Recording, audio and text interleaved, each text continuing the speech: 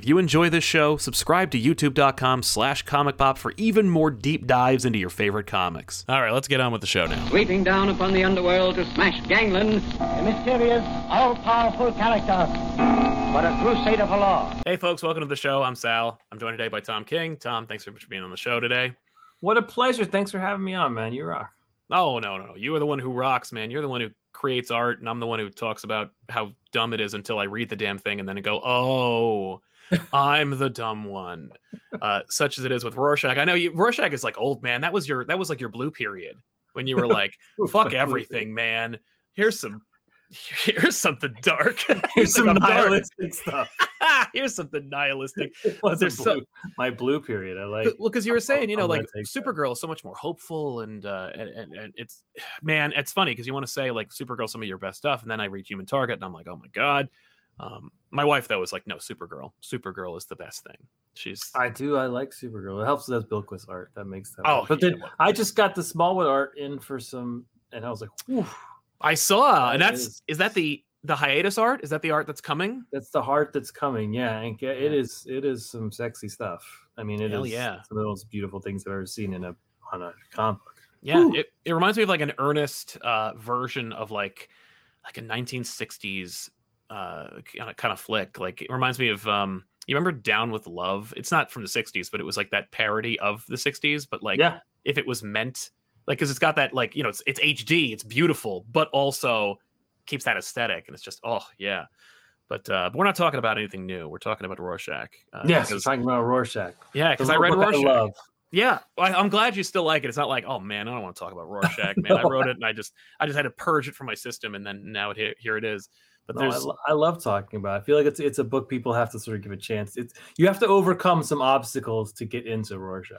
Right? Yeah. There's a couple of levels, and I wanted to kind of tackle those a little bit. So this will be more of an actual kind of interview, because I do have questions as opposed to me just going off on a tear and then you interrupting me to go, that's no, and then just go off on your own.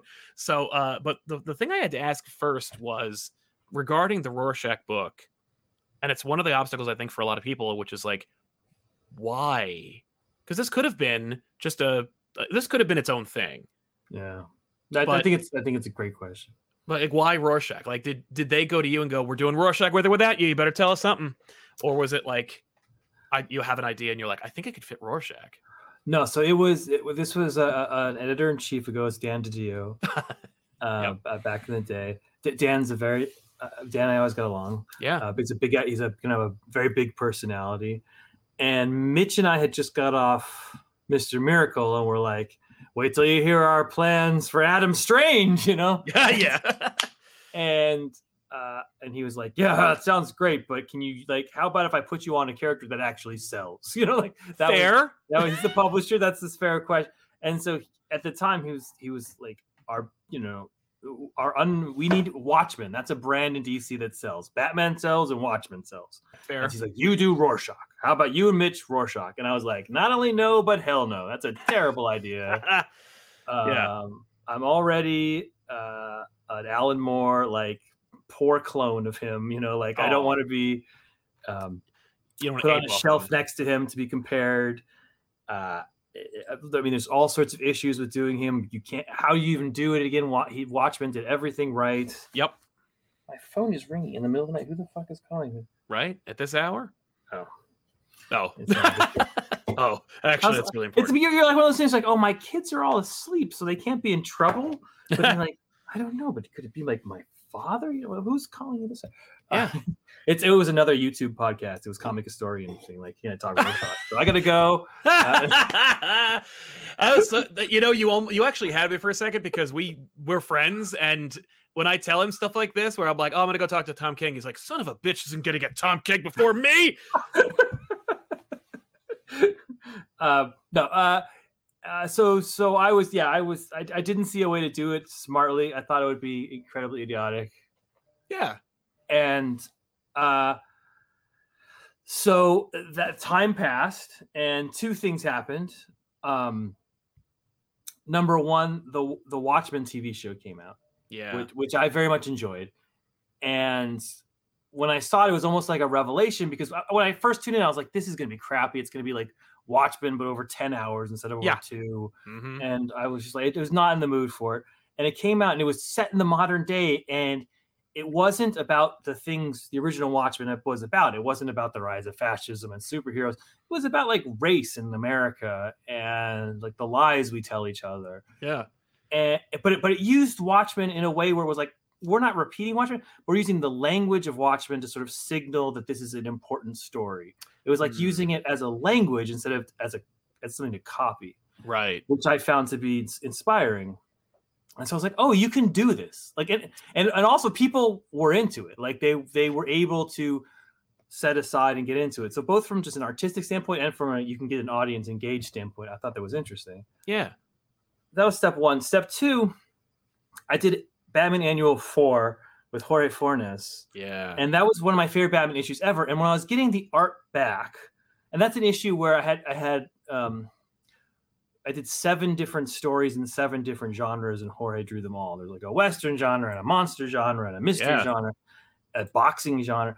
And as I was getting I'd worked with Jorge a little bit before. I was the one who sort of plucked him off of Twitter and put him into comics. But when I was getting those pages, and I was like, oh, Jorge's like a genius. Like I had found an incredible storyteller, not just a guy who could draft, but a guy who had something in him, like, like Gabriel Walt on Vision, or and so I talked to DC, and they're like, and again, this is a totally different management than today, but they did not see what was in Jorge. They kind of were like, he draws like David Mazzucchelli. We what do we need? I was like, yeah, he draws like David Mazzucchelli. David Mazzucchelli is one of the greatest. He's genius. Yeah.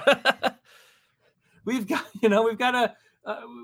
for 30 years we've been, people who draw like Jim Lee. We might get, 1 or 2 that draw like Mazzucchelli, That's true. And so I knew Jorge he was going to go off to Marvel. People were pitching him. I was like, I got to find him a project. And so I knew they wanted me to do Rorschach. I knew a Rorschach could be done. So I used his leverage to be like, if you don't let go of Jorge, then I'll do Rorschach with him. Oh, that'll get him. And then that was and then that's the birth of Rorschach. So yeah, wow. it was those 2 things.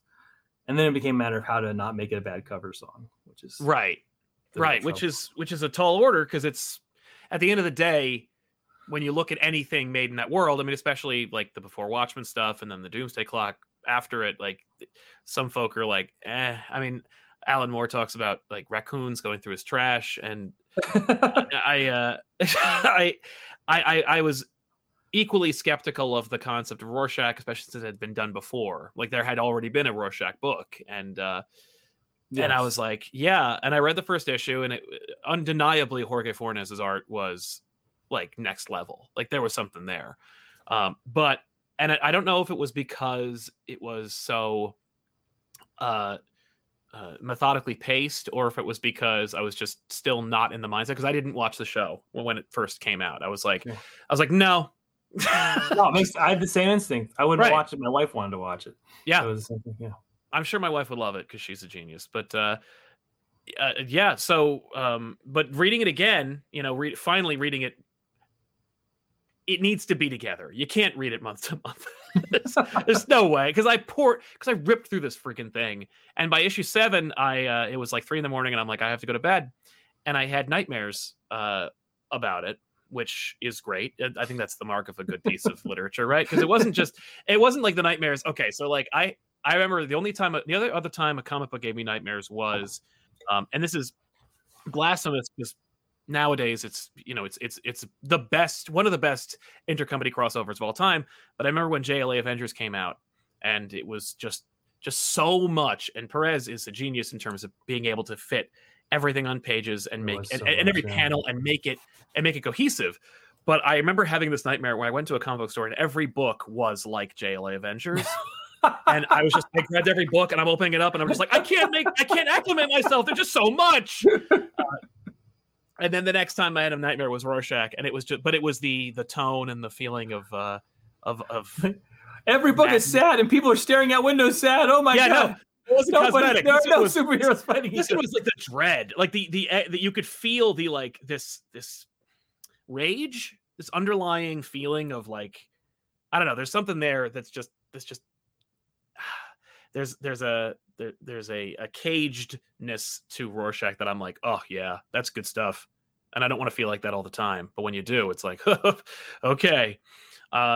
So creating Rorschach was in some ways a backdoor way of getting Jorge Fornes to not leave for Marvel, which is a good move. Yeah. But you obviously were inspired from conversations we've had before to talk about kind of like the world we were in at the time, which I guess was the inspiration for setting it 35 years after the events of Watchmen, setting it in the present day in that universe.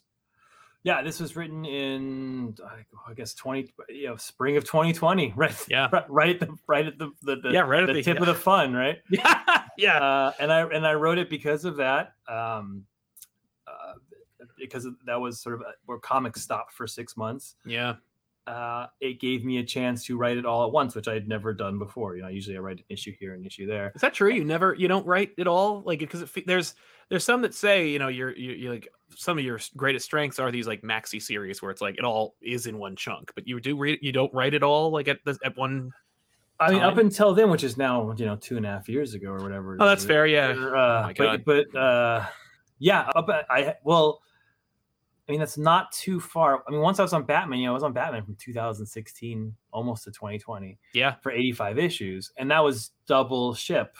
So that was like you wrote issue 17, then you wrote issue 23, and then you wrote issue 6, and then you wrote issue 5, and you it was completely out of order, and it was this there. And if for a second the train stopped, you did a Mr. Miracle on the side, and then went back on the train.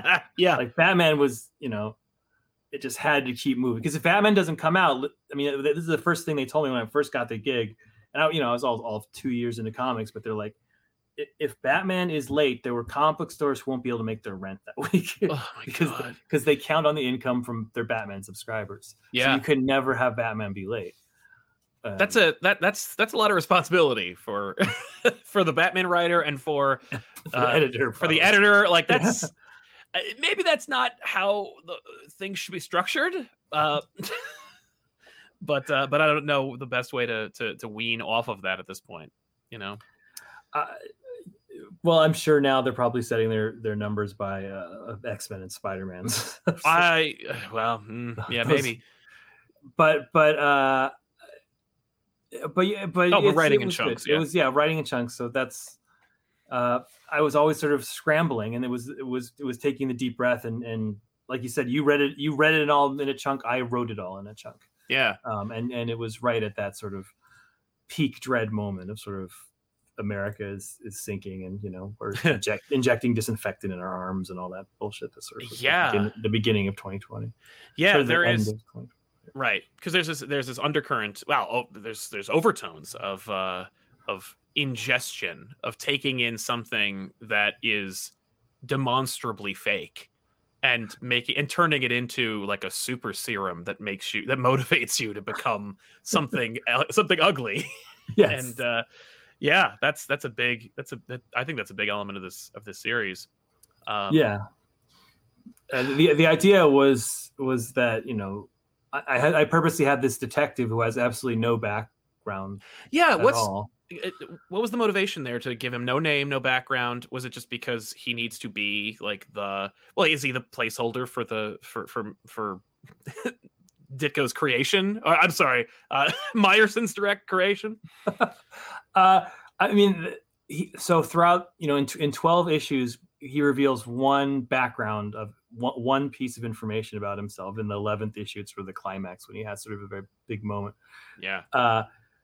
But yeah, I mean, it was so blank that I remember in the beginning, Jorge was like, had drawn him sort of sitting down. Jorge's like, I can give him a tattoo on his arm. What tattoo do you want me to give him? No. And I was like, and as a writer, you're like, oh, he could have this tattoo. Oh, we could have like Dr. Manhattan's little dot, and that could be symbolic of his, or we could put. But then I was like, nope. I was like, I have a rule. This is I'm creating a fictional character that has no background at all. The idea was, and this is a theme throughout the whole thing, he's a Rorschach test. He becomes what the reader thinks he is. If you're looking at him and you're thinking about he's Columbo, if you're looking at him and thinking, this is an Orson Welles thing, if you're looking at him and thinking he's a detective, like he himself, the detective, the lead character in this Rorschach book, is a Rorschach test about the reader. So that was the idea, that he becomes the reader, and then the reader sort of experiences what he experiences through that. I know that some are also likening him to the Mark Ruffalo character in The Cut. Yes, and Mark Ruffalo, from the Zodiac movie. The Zodiac movie, that's it. Yeah. Yeah. I remember one of the things that I took away from this, and it was why I brought up the Oscar talk off mic, was you're there. I think you are, and correct me if I'm wrong, but you are a comic guy and a movie guy, and you blend the two in this like very ultra stylized kind of like deliberate way, like where you infuse your love of film into your love for comics, and it's emblazoned all over your office. It's in it's in the ink, but I feel like there is this like Citizen Kane meets All the President's Men plot, like married to Watchmen, married to Ditko in this piece. Is that fair to say? Yeah, no, it's I mean, I think the one unfair thing is that I don't think there's any single comic writer out there, and probably not a comic artist, who's not like also a movie fan. I've never met them. I guess you're right? Like everybody I ever have talked to is like has a really strong opinion about a particular subset of film. Yes, I think you're right about me, but the one thing is that I'm not unique in that. Right. But absolutely. I mean, it's especially this movie drew on a combination of some old noirs, which I'm always drawing on, and like you said, 70s sort of paranoia thrillers, which I went to specifically because like those were all made sort of in the shadow of Watergate and the sort of us becoming disillusioned with government. It's always said when I was a kid, and I was like, oh, we feel like we're kind of in a Watergate moment again at the beginning of this pandemic, where we're sort of like, it felt like we didn't have faith in sort of our institutions to protect us anymore. Mm-hmm. So I purposely sort of echoed those into this. I sat down with my wife and we watched Parallax View and all those kind of movies. Yeah. And you're dead on. With a lot of comic book stuff. Boy, there's a lot of comic book stuff. There's a lot of comic book stuff in a way. Frank Miller is in it. Frank Miller is literally a character in the book. Can we talk about Frank Miller being in the book? Was that one of those things where you're like, I want to use Frank Miller, I'll ask him? Or was it one of those things where you're like, let's just see what he says when he sees himself in this book? Like, I'm sure you had to talk to him. I asked him before I started, and he said yes. But then the negotiations, it was very, very difficult. Really? Like, it was one of the most difficult. Not because anyone was being mean like obtuse or difficult. Obtuse or difficult. It was just legally. Frank has spent his. I mean, Frank, when he was 25, was out on the ramparts yelling about how poorly they were treating Jack Kirby. So literally for like 40 years, Frank has seen big corporations rip off comic book creators.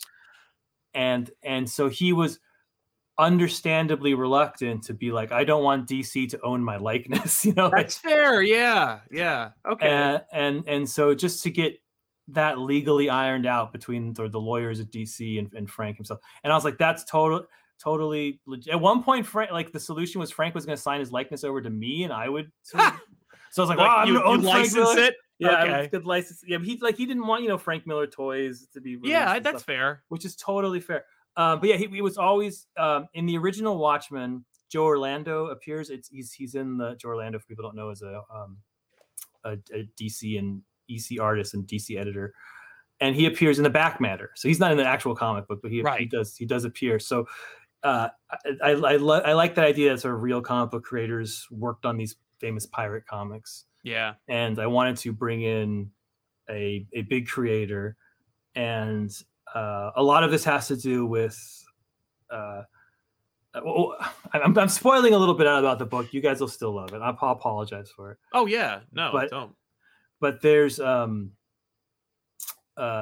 moment where I talk about a moment in comic book history that's a real moment in comic book history, where Otto Binder, who's the creator of Supergirl, this is back in the 60s, he was a little older. Then he's a Golden Age writer, so you can imagine. And his daughter had tragically died, had been hit by a bus. The actual inspiration for Supergirl, the basis of her, had been hit by a bus and died. And Otto Binder went a little crazy after. He very much believed in UFOs and stuff. And a group of comic book super fans, including Frank Miller, so there are like 3 or 4 of them, went down to visit Otto Binder to pay like their respects, to be like, man, we love your comics. Yeah. And they had a seance. This really happened. I had no idea that this was a thing. Yeah.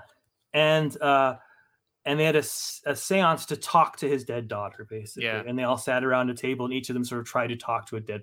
And they recorded it because so a recording exists of it. Frank Miller's 16 at the time, talking to Otto Binder.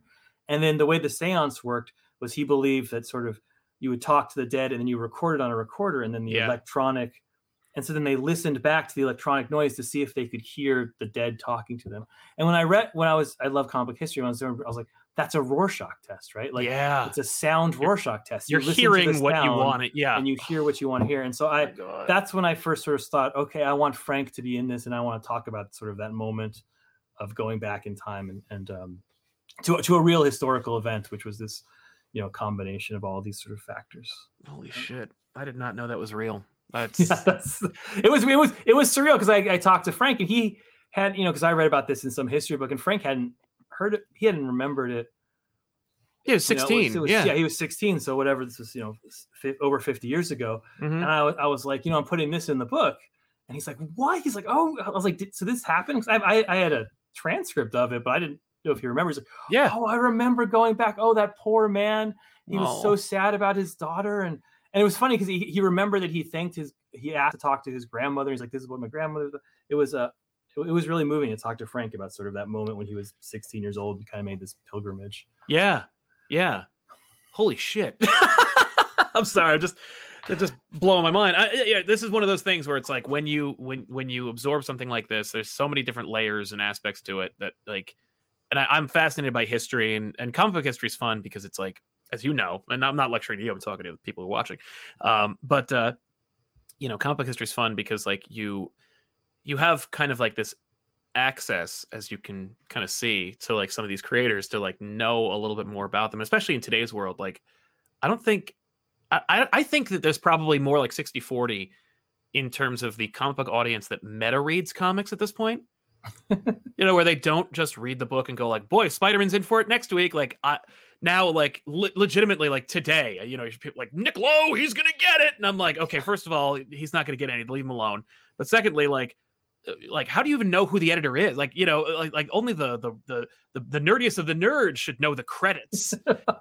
And not only that, but like their Twitter handle, and you're messaging them, and But there is this access, and I think it's just, it makes them more human, and it makes them more like real, and so it takes these like godlike figures and turns them into like human beings. I think that's what this comic also kind of does, because it's like it's about comics as much as it's about America, and fuck. Sorry. Well, that's again, if you're gonna do Alan Moore, you got to do like. When I first approached this, I was like, I didn't want to do a cover song of Rorschach, so we threw out the 9-panel grids, we threw out the back material, we threw out the chapter titles, like he had those cool the quotes at the back end, they're gone, all of that in the bin.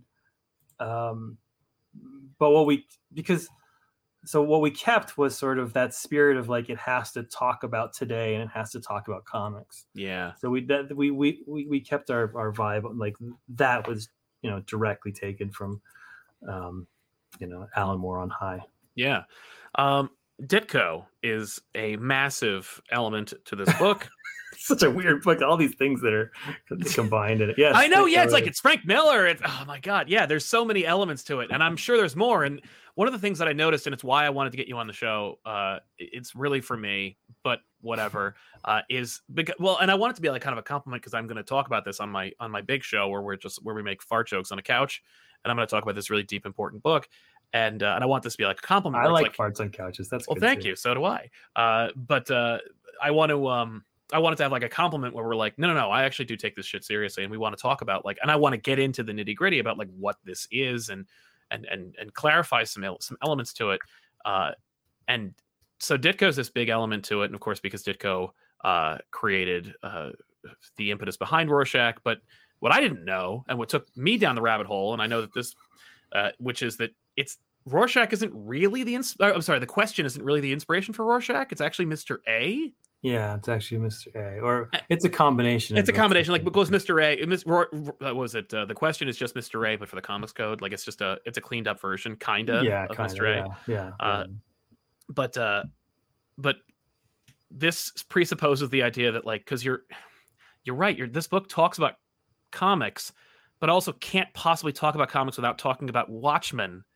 But it is in Watchmen. So what would be the analogs / what would be the world where there was no Watchmen, because this is Watchmen, and it would be that Steve Ditko was not an objectivist. Yeah. And if he wasn't an objectivist, then who would he worship? And if it wasn't Ayn Rand, it would be her polar opposite, which is Hannah Arendt. Yes, that's which is a philosopher. I'm not. I took one philosophy class in college and was like, right. I can't. That's all right. Yeah. That's smart that you picked all that up. That's awesome. No, it wasn't all by myself. I had to fucking look up stuff. Good. At least it's out there. Yeah. I was reading old comics journals, which is a stupid thing that I do. No, that's a cool thing you do, and that's like, and it makes you write these kinds of things where you could talk metatextually about comics and make dummies like me go, "That was really cool," and you're like, "That actually fucking happened," and I'm like, "Oh, duh." But yeah, please continue. And I was reading their sort of analysis of Mr. A, and of course, being the comics journal was very deep and long and detailed, and they had a lot of like pictures of sort of like his notes on it, and if you look at them, they're insane. Like they're not, they're beautiful. Like there's like beautiful drawings. Yeah, but they're the rantings of a crazy person, right. And they look like, I was like, oh, Steve Ditko is Rorschach. Like he's right. Like, it's like there's genius there, but also there's like a certain amount of insanity. Yeah. And I was like, well, okay, so he and the insanity is this obsession with objectivism and with Ayn Rand's philosophy. People who don't know what Ayn Rand is, she wrote the book The Fountainhead is her most famous book, or Atlas Shrugged. And basically her idea is that like there are some people are better than other people, and it's the government's job to get out of the way of those people so that they can rise up and lead us to glory and be profound. Yeah, exactly. Well, and this idea that like there's a black and white, there's no moral ambiguity. Yes, exactly. And then that's what Ditko, like if you go online and watch the famous YouTube video where they interviewed Ditko, he doesn't go on camera, they don't show him, but he's like, this is what my comics are always about. Comics say suck because comics say are about that, but there is a right and there is a wrong and there is, and it's it's a very interesting theory. When I was in college, I knew so many people that were obsessed with it. But it's like it's the road to fascism. It's the idea that a small group of people should be controlling the rest of people, because they know what's right and wrong, and a lot of people don't. So he was like obsessed with that theory, and to the last day of his life, was drawing comic books about that theory.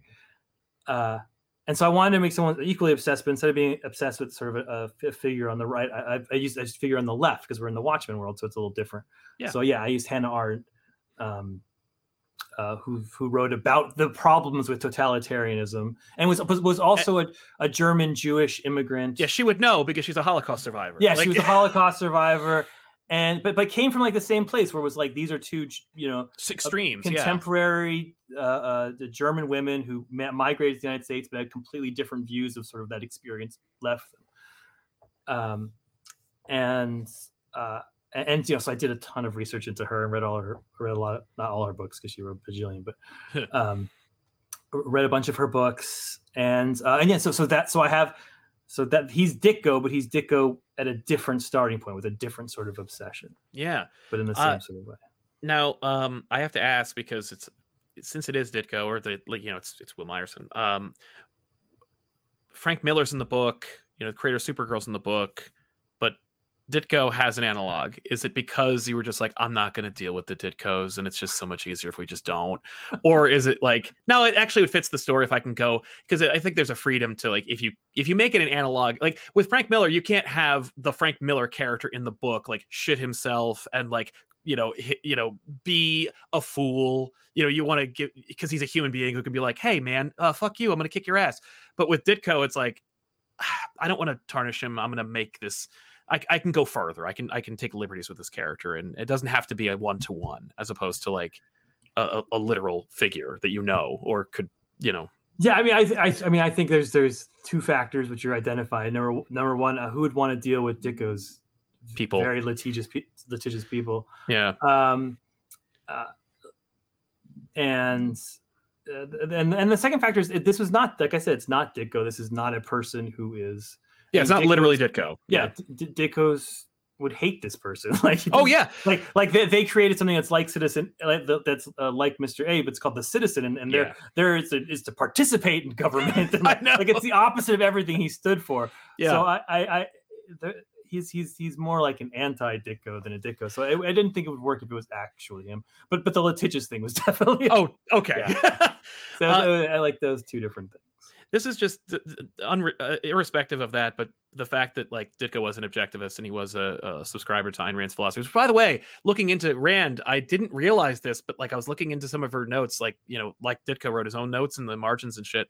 Apparently Rand like wrote like Rorschach talks, which I didn't notice. It was sentence fragments that were like just these obtuse phrases, and I was like, oh my god, that's deep. Like, all right, way to go. More way to pull that, and then way to pull that because Steve did the same thing. Ayn Rand was no, she was no dummy. She knew what she was doing. Yeah, she might be the most successful grifter and all. Well, propagandist. I don't know what you would call her. Like she's convinced more people of her philosophy being true than almost any other philosopher. That's true. If you went, I live next to Capitol Hill. If you went to Capitol Hill right now, you'd find 50 very powerful people who think The Fountainhead is the greatest book ever written. Yeah, no doubt. I'm sure. Yeah, that's Paul Ryan is Paul Ryan, who was almost vice president of the country. That's right. Was famously an Ayn Rand. I'm sure he really understood it too. But I love. But my question given, do you think there's any objectivism and Ditko, Randy, and politics left? Like, do you think he put anything into Spider-Man? It's just a very random tangent, but I was just curious. Like, do you think? No, it's a fantastic question. Or do you think Stan just was like, oh no, none of that's going in there? Because I feel like when you look at early Spider-Man, you look at like Peter, he is very much like he's an individual and he's very much like self-determined. And there is this kind of like me versus them. Like if I were in charge, things would be different kind of mentality, like that they kind of very quickly strayed away from. But I feel like those early Lee Ditko era Spider-Man's, like, I think Peter is kind of like, I think he did read The Fountainhead. Like 15-year-old Peter thought that was a really profound piece of literature. And it wasn't until he got laid that he was like, oh, never mind. Yeah, I think there's a ton of it in there. I mean, famously, like there's like this famous anecdotes of like in the later issues when Ditko was doing both plots and pencils, like he had Spider-Man go find some hippies and yell at them. Yeah, him yelling at the hippies. It's such a rare instance, but it is there. but I think what survives at Ditko to this day that you can sort of see is a sense of alienation, is a sense of I am someone special who is not recognized. That's that. If you read The Fountainhead, it's about a guy named Rourke who's like the most genius architect of all time. But because of all the crap that happens to him, nobody realizes what a genius he is. Yep.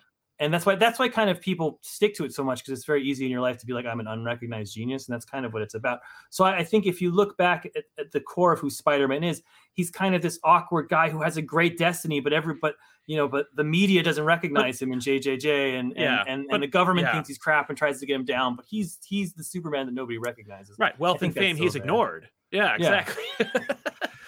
But there's so much of Stan in him that kind of that overwhelms it. I think. Yeah, that kind of good-hearted sort of the best of what Stan Lee was, which is I think so. This, yeah, responsibility and power guy.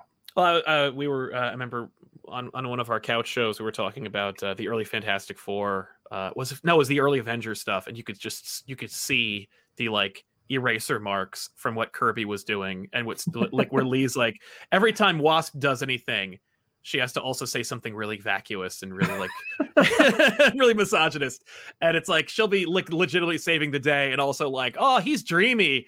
I could fall into the ocean of his eyes, and I'm like, okay, Stan, like, come on, man. Like, I'm trying to talk about how progressive these books are, and you're not doing me any favors. I mean, you have to remember Stan, as a guy who did a lot of research into romance comics.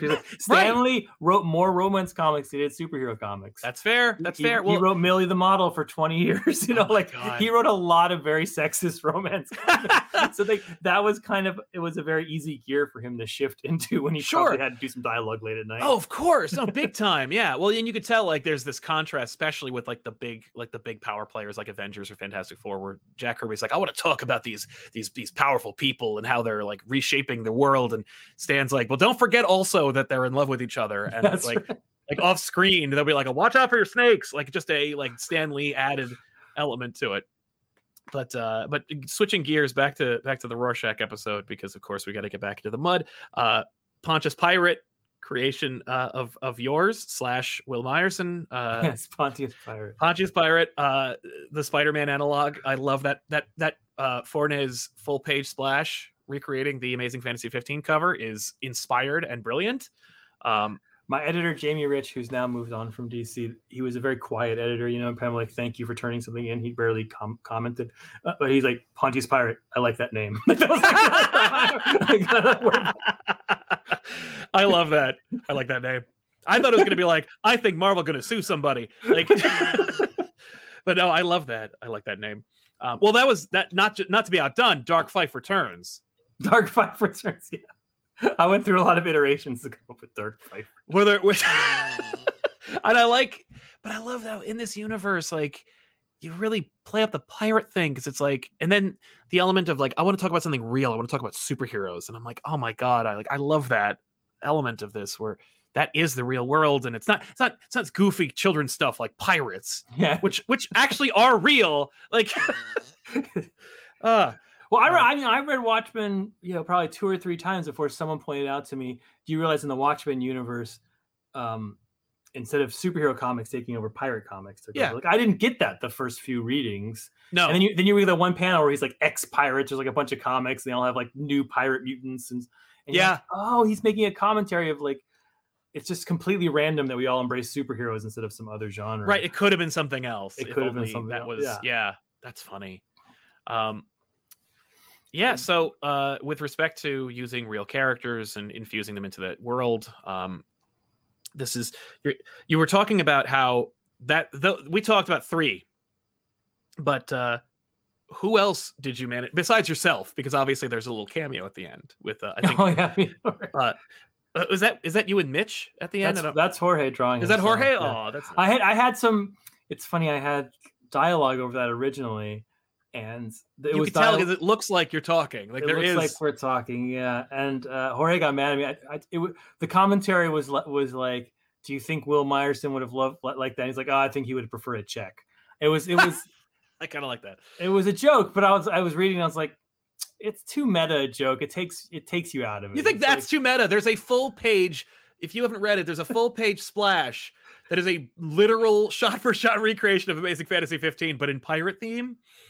But that would have been the straw that broke the camel's back in terms of.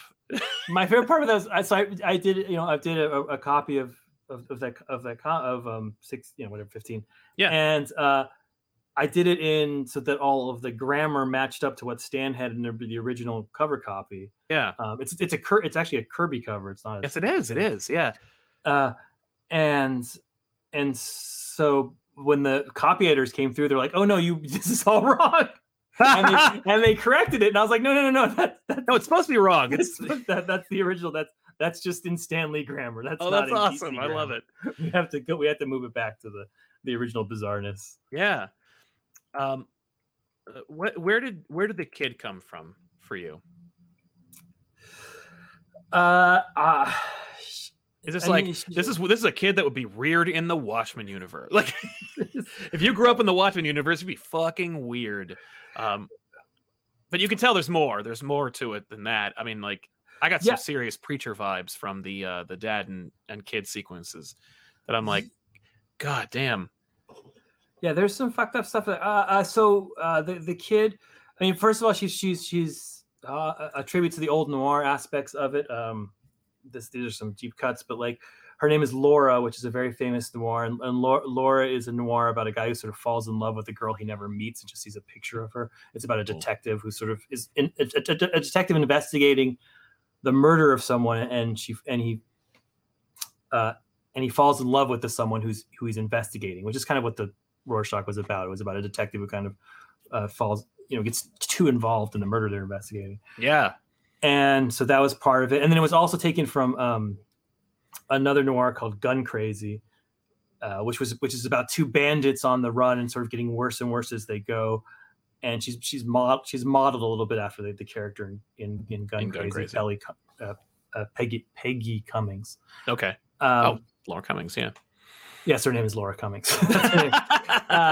So that's sort of where her out. There's a famous scene where that in that character in that movie's kind of cool because they're two trick shots. They're from a circus trick shot show where they're like the best shots in the world. Yeah. And they decide to become bank robbers. So it's like a superhero movie because they can shoot any target. They're kind of like two like bullseyes, together. Yeah. So that's sort of where her and her powers came from. And her origin, I mean, like she grew up in this small town in Wyoming, Hannah, Wyoming, which is where my father grew up. Oh shit! And it's a very small town, and all that stuff about like the mining accidents and the graveyard and the mining graveyard. That's all true. That's all still there. And it's about sort of, and I visited those places, where your father grew up. But and those were, my family still lives out there. I still have tons of cousins out, so that like Panhandle, Nebraska, Wyoming area. Yeah. And so it was about like that kind of area and how when you're sort of out there and isolated, some of these, the thing that happened, which they had in the TV show, which is the squid happened. Yeah. And then there's no real explanation for what the fuck that was, right? Nobody finds out, right? Like that's no, even in the TV show, to spoil the end of the TV show, like it turns out it's like this whole conspiracy that where they kind of fake more squid attacks and stuff. Like, but nobody ever tells them that this is happening. The general populace doesn't know this. They never know that it's fake, right? Yeah, exactly. All they know is that a huge alien squid came and killed, a few 100,000 people in New York, and then never attacked them again. Right. And that's a very bizarre fact to live with for 30 years, and I think it would drive some people insane and to some people to paranoia. The same way, sort of, the metaphors, like the way Q was driving people to paranoia at the time this was written. Where when you're looking and you're, when there's a fucking pandemic that's killing you, you kind of start turning to any source you can to sort of get away from that. And it's kind of understandable. So yeah, that's sort of where it came from. Sort of, how paranoia can rot a brain. Yeah. Oh yeah. No, that's at the end of the day, like its ideas are infectious and be careful where they come from and what the motivation behind them is, and maybe there isn't one. And like the sequence where Laura's with her father and he talks about like reading, never mind the mother aspect, but just when he's like, I was reading an old Meyerson book about the Citizen, and it made me like it made me start to think, like I started to change my mind about like my craziness about like all the terrible things that I've been, like how I raised my daughter to be a killing machine. Yes. And that's what I knew the squids had got in my brain. And the idea of like, yeah, like if there's this inexplicable phenomenon to the average American and all you have is your own paranoia to explain where it came from, and you already have like a confirmation bias, like who knows where that'll go, but it's not going to be anywhere good or productive. Exactly. And the original squid wasn't just a teleported squid. Yeah, it was like telepathic. It was telepathic, right? Yeah. Like it got inside people's brains. Right. And it's like, so yeah, if I have like invasive thoughts, maybe that's the squid telling me what I don't want to hear. Yeah. But yeah, I love the idea, like this, that's just that metaphor of like this dude being like, I almost had like a better way of thinking, or like a contrary way of thinking. Like there was a way of thinking that was contrary to my own bias. And so for a minute, like, I questioned my own, fortitude, and that made me realize that it's actually aliens infecting my mind, and I had to die. And I'm like, that is so angry. Like, there is this I know, happy book. I feel it so much where it's like, yeah, if I was in 2020, yes, like, where it's like people would rather die than hear anything contrary to their own bias. And it's like, wow. And that's when I was thinking about when I was doing some research for Rorschach, and this is what ultimately prompted the conversation. Because I was just like, I was hunting for, because I was like, well, obviously, when Rorschach dropped, when issue 12 dropped, every news outlet just pulled your ear to talk about an in-depth analysis of the book. No, they didn't, ladies and gentlemen. There's no videos, and there's no discussion about it. And I think that it's because this book is 20 years too late.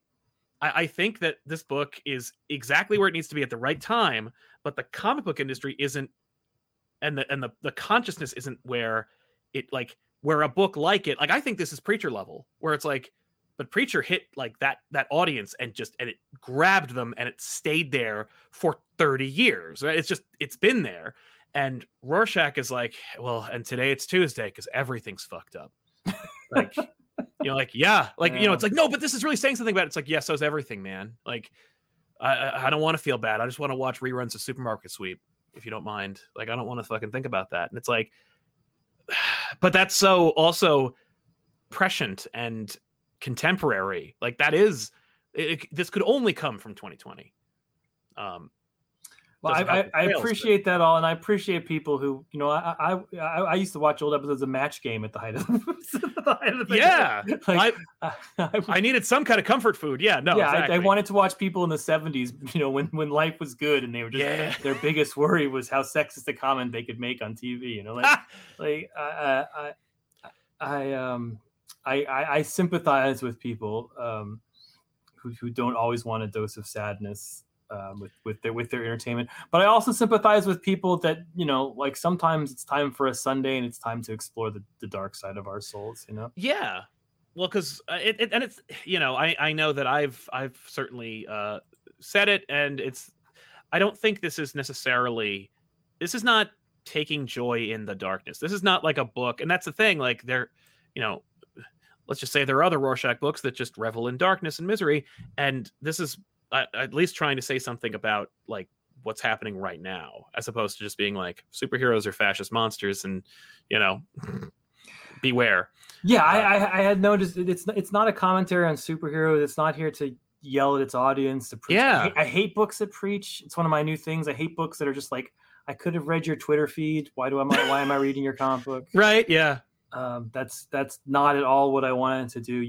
Anyone who knows me probably knows my feelings on politics, and I think if I just presented my feelings on politics, they would be really boring in a book.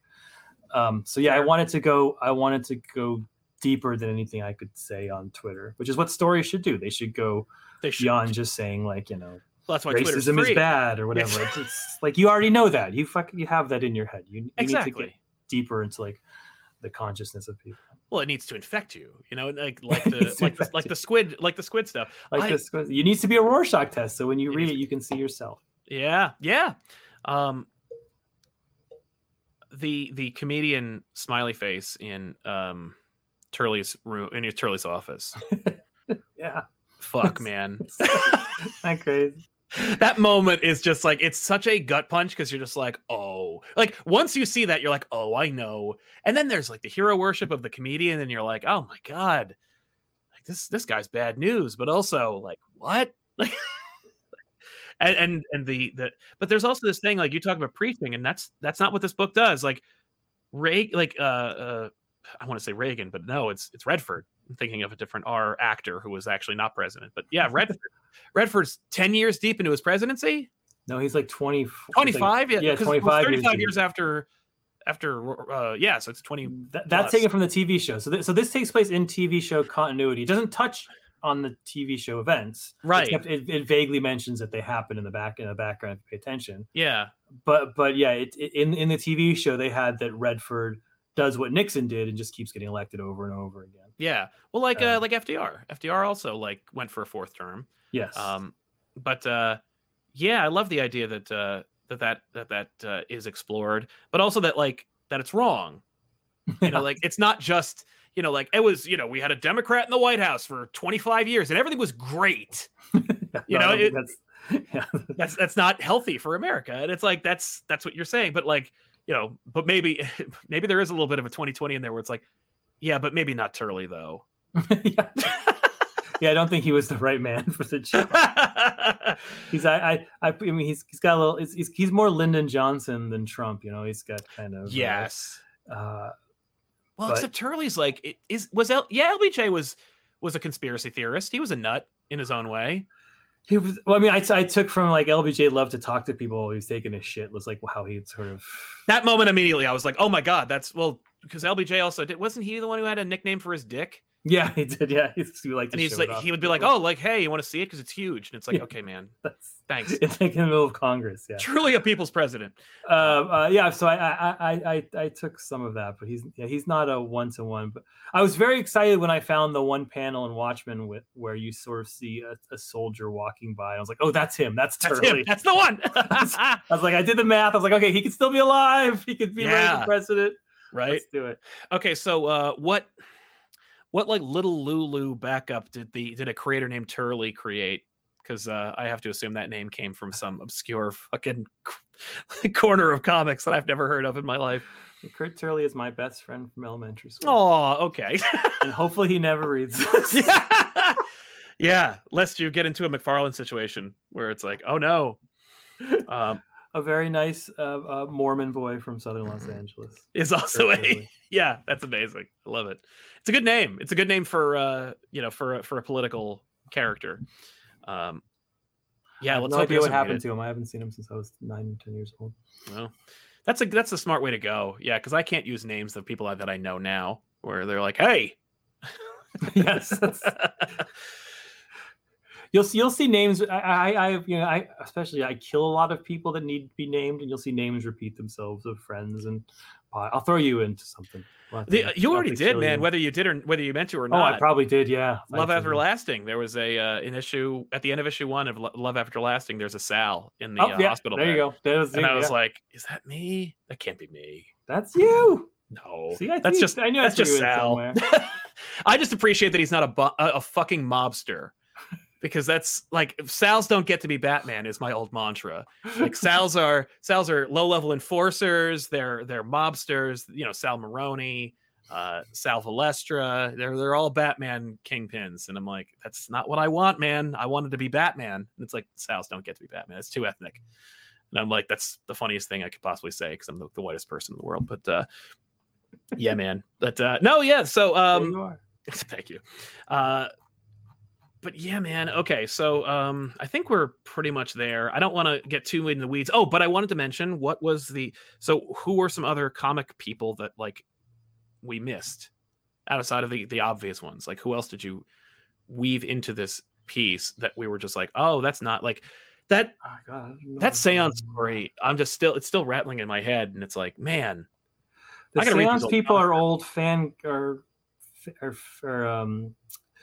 some of the founders of fandom, the guys who sort of did the original sort of 60s fandom stuff, you know, did all like found Alter Ego, Roy Thomas. I'm thinking of others sort of. I mean, you know, Gil Kane, I feel is killed in Watchmen. Like he's it's not him. He has a different name, but it looks just like him. And so I feel like I put some Gil Kane reference in there. There's a ton of comic book crap. Yeah. Okay, cool. I don't want to. Yeah, I won't make you just rattle off a list, but I mean, Watchmen had the famous issue. I mean, here's a good comic, but Fearful Symmetry, right? Where they where each panel mirrors the other panel. So panel 1 mirrors the last panel, and kind of goes forward until the middle when you see Ozymandias slam the guy. Yeah.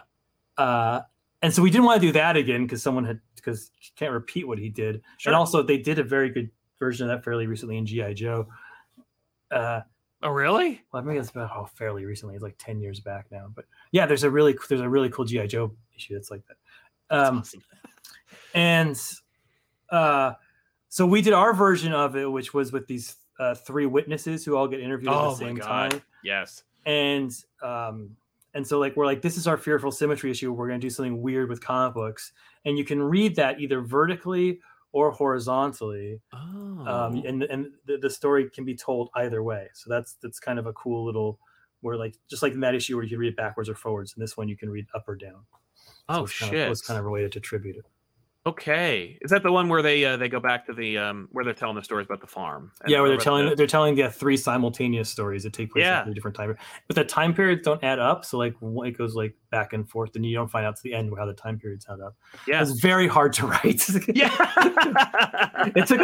I remember I think I even tweeted about it. I was like, why did I make this so hard to write? Right? I was like, It was a lot because you had to line everything up perfectly, and the time periods had to act. And, it was hard. But but Jorge and Jorge made it even more complicated than I had put it. He made it like in this like 16 panel grids and do all sorts of weird things. Oh yeah, no, he played with panel layout, which was such a great way to do it. Like just to throw it on its ear and make you question what you're looking at and try and like look at another way. Yeah, because I know. Part of the element of our channel is we have people here who don't read comics on the regular. So like we have people who legitimately go like, which way do I read this? And I'm like, how do you read it? Left to right, man. He's like, yeah, but what about like, what do I start off? I'm like, you're like a typewriter. You go, nah, unless it doesn't, you know? And, and then they pick up a manga and they're like, he lied to me. Yeah. Oh, well, that's a different thing, man. But you should be able to notice from the freaking cover. But then you look at something like what Fornes set up, and it's like, yeah, no, it's deliberately like difficult to read, and you're all over the place. That's dope. Cool, man. All right, well, I guess that's enough. I don't want to. It's a lot. I don't want to keep you up too late, but I greatly appreciate because we worked hard to put so many layers in it, so it's really nice if someone sees all the layers. Sure. Well, that's the thing is I don't. That's why you're here, because I'm like, no. I need to know I need to know more about what the hell's happening in this thing. But, did you get the fingerprints? There's lots of things with fingerprints. Those are dope. No, it's there.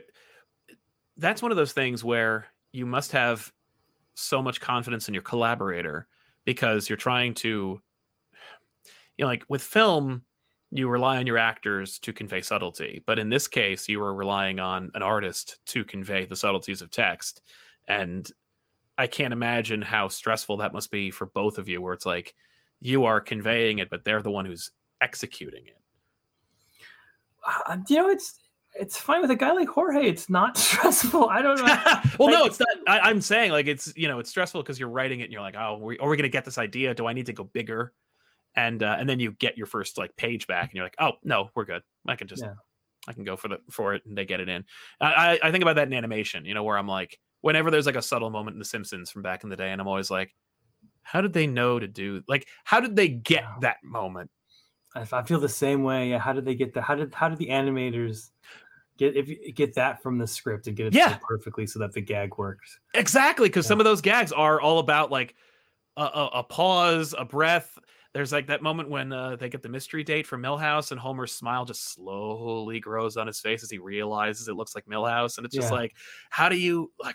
But I feel like the same way with comics, where it's like, you hear about like the script, and especially, ladies and gentlemen, if you haven't already, you should definitely read an Alan Moore script, because they are the most maddening thing you've ever read. Because they are, first of all, they're all in You'll caps. give up after 2 pages. Because they're all in caps. Yelling at you. Yeah, it is, and it is. There's no question. It's just like, and then like, no, it's, but it's just, it's all caps. It's written on a typewriter, so it's like Courier New, and it's and every single panel is just like, this is what the panel is. And it's all the background stuff. And all there's just almost no room. Unless it's, I did read, have you ever read the script he had for a Gen 13?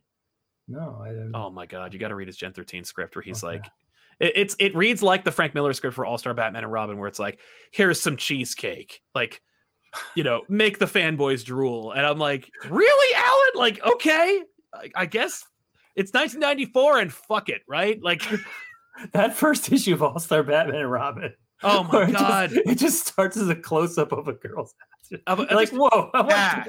Yeah, no. And if you read that script, like, it's incredible because he's like, put all your talents on display, Jim. Let it rip. And I'm like, I mean, he did, but why? All-Star Batman and Robin, man. It's someday when I'm more drunk, you ask me about my adventure trying to write the sequel to All-Star Bat, or to write the last 4 issues. The last one you did not really. I was hired to do that at one point in my career. Oh my God, we have to talk about that. We don't. We don't have to talk. We don't have to record that shit. I just need to know. Now? Can I ask this? Since you brought it up, and I promise not to get you in trouble. But did Frank write one? Or did he just not Did he not turn it in, or is it like he went, fuck it? It was a whole thing. I will say this: both of those men, Jim Lee and Frank Miller, are heroes of mine. I don't want. That's true. I deeply adore them, not only as creators, but just as men. I think as men. I know Frank had some troubles, and he went through some hard times. He did, but he's and some of his statements at those hard times reflect those hard times.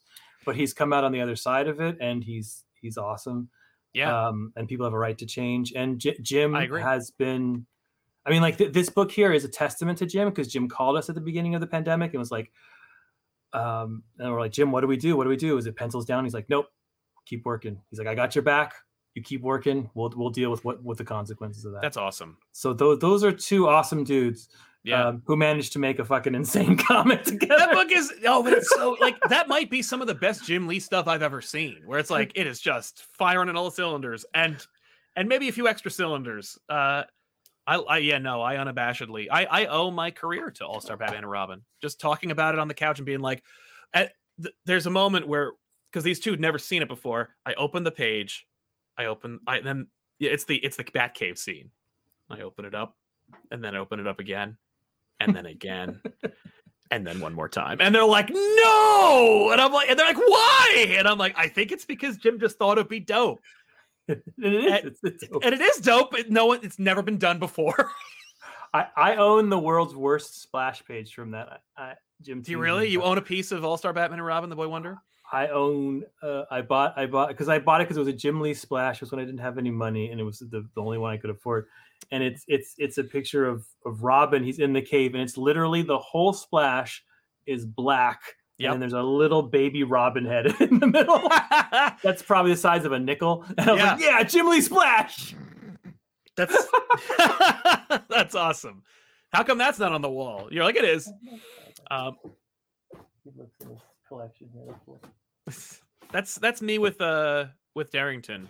When I read Batman Universe, I was like, holy shit, my wife is right. Darrington is awesome. And I bought that page where what's his name? Where Jonah Hex is throwing up, and it's just nothing. I'm taking it out. The world's worst Jim Lee splash. So if you ever see us about Heritage, I sold it. There it is. I don't even remember that page. I talked to him about it. He said, "Yeah, I did the inks myself." So these are original, oh my God, original Jim splatter. At that point, do you just ink the page and then do you use whiteout to clean it up? Like, that's incredible. That is kind of awesome, by the way. Like, because nowadays it'd be digital. Yeah, it'd probably be digital. Yeah, that's right. Like, you wouldn't have poured on ink. Yeah, you have to put that shit under something heavy, lest it just curl forever because of how much ink is on that page. But when you go back to your table and they're like, "Tom, did you buy some more?" "Yeah, I got Jim Lee splash. Let me see." Oh, are you shitting me? It's a face.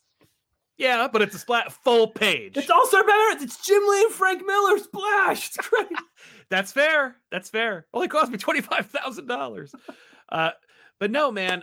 Thank you so much for indulging me. This is straight up. This is like, I feel bad every time that I have you on. It's never to promote something. It's just like, hey, can I just talk to you for 45 minutes and just laugh for a while?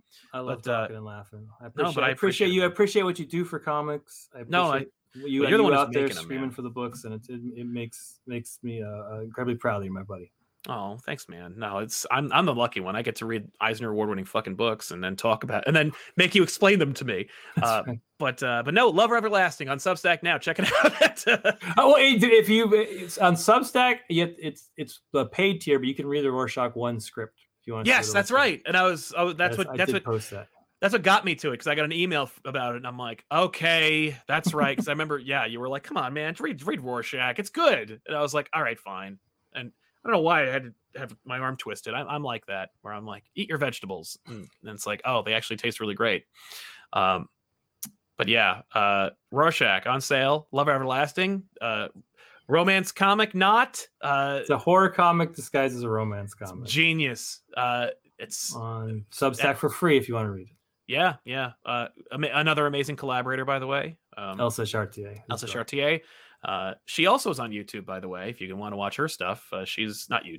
I know you watch. I know. I've been trying to get on her show. So I'm like, Elsa, I know you. Can I get on? No, sorry. You're this is a classy show. Sorry. That's why I'm. People have to trim that beard up for this. But thanks all, everybody. We'll see you guys next time with another episode. Probably not like this, but it'll be fun. Check it out. Thank you.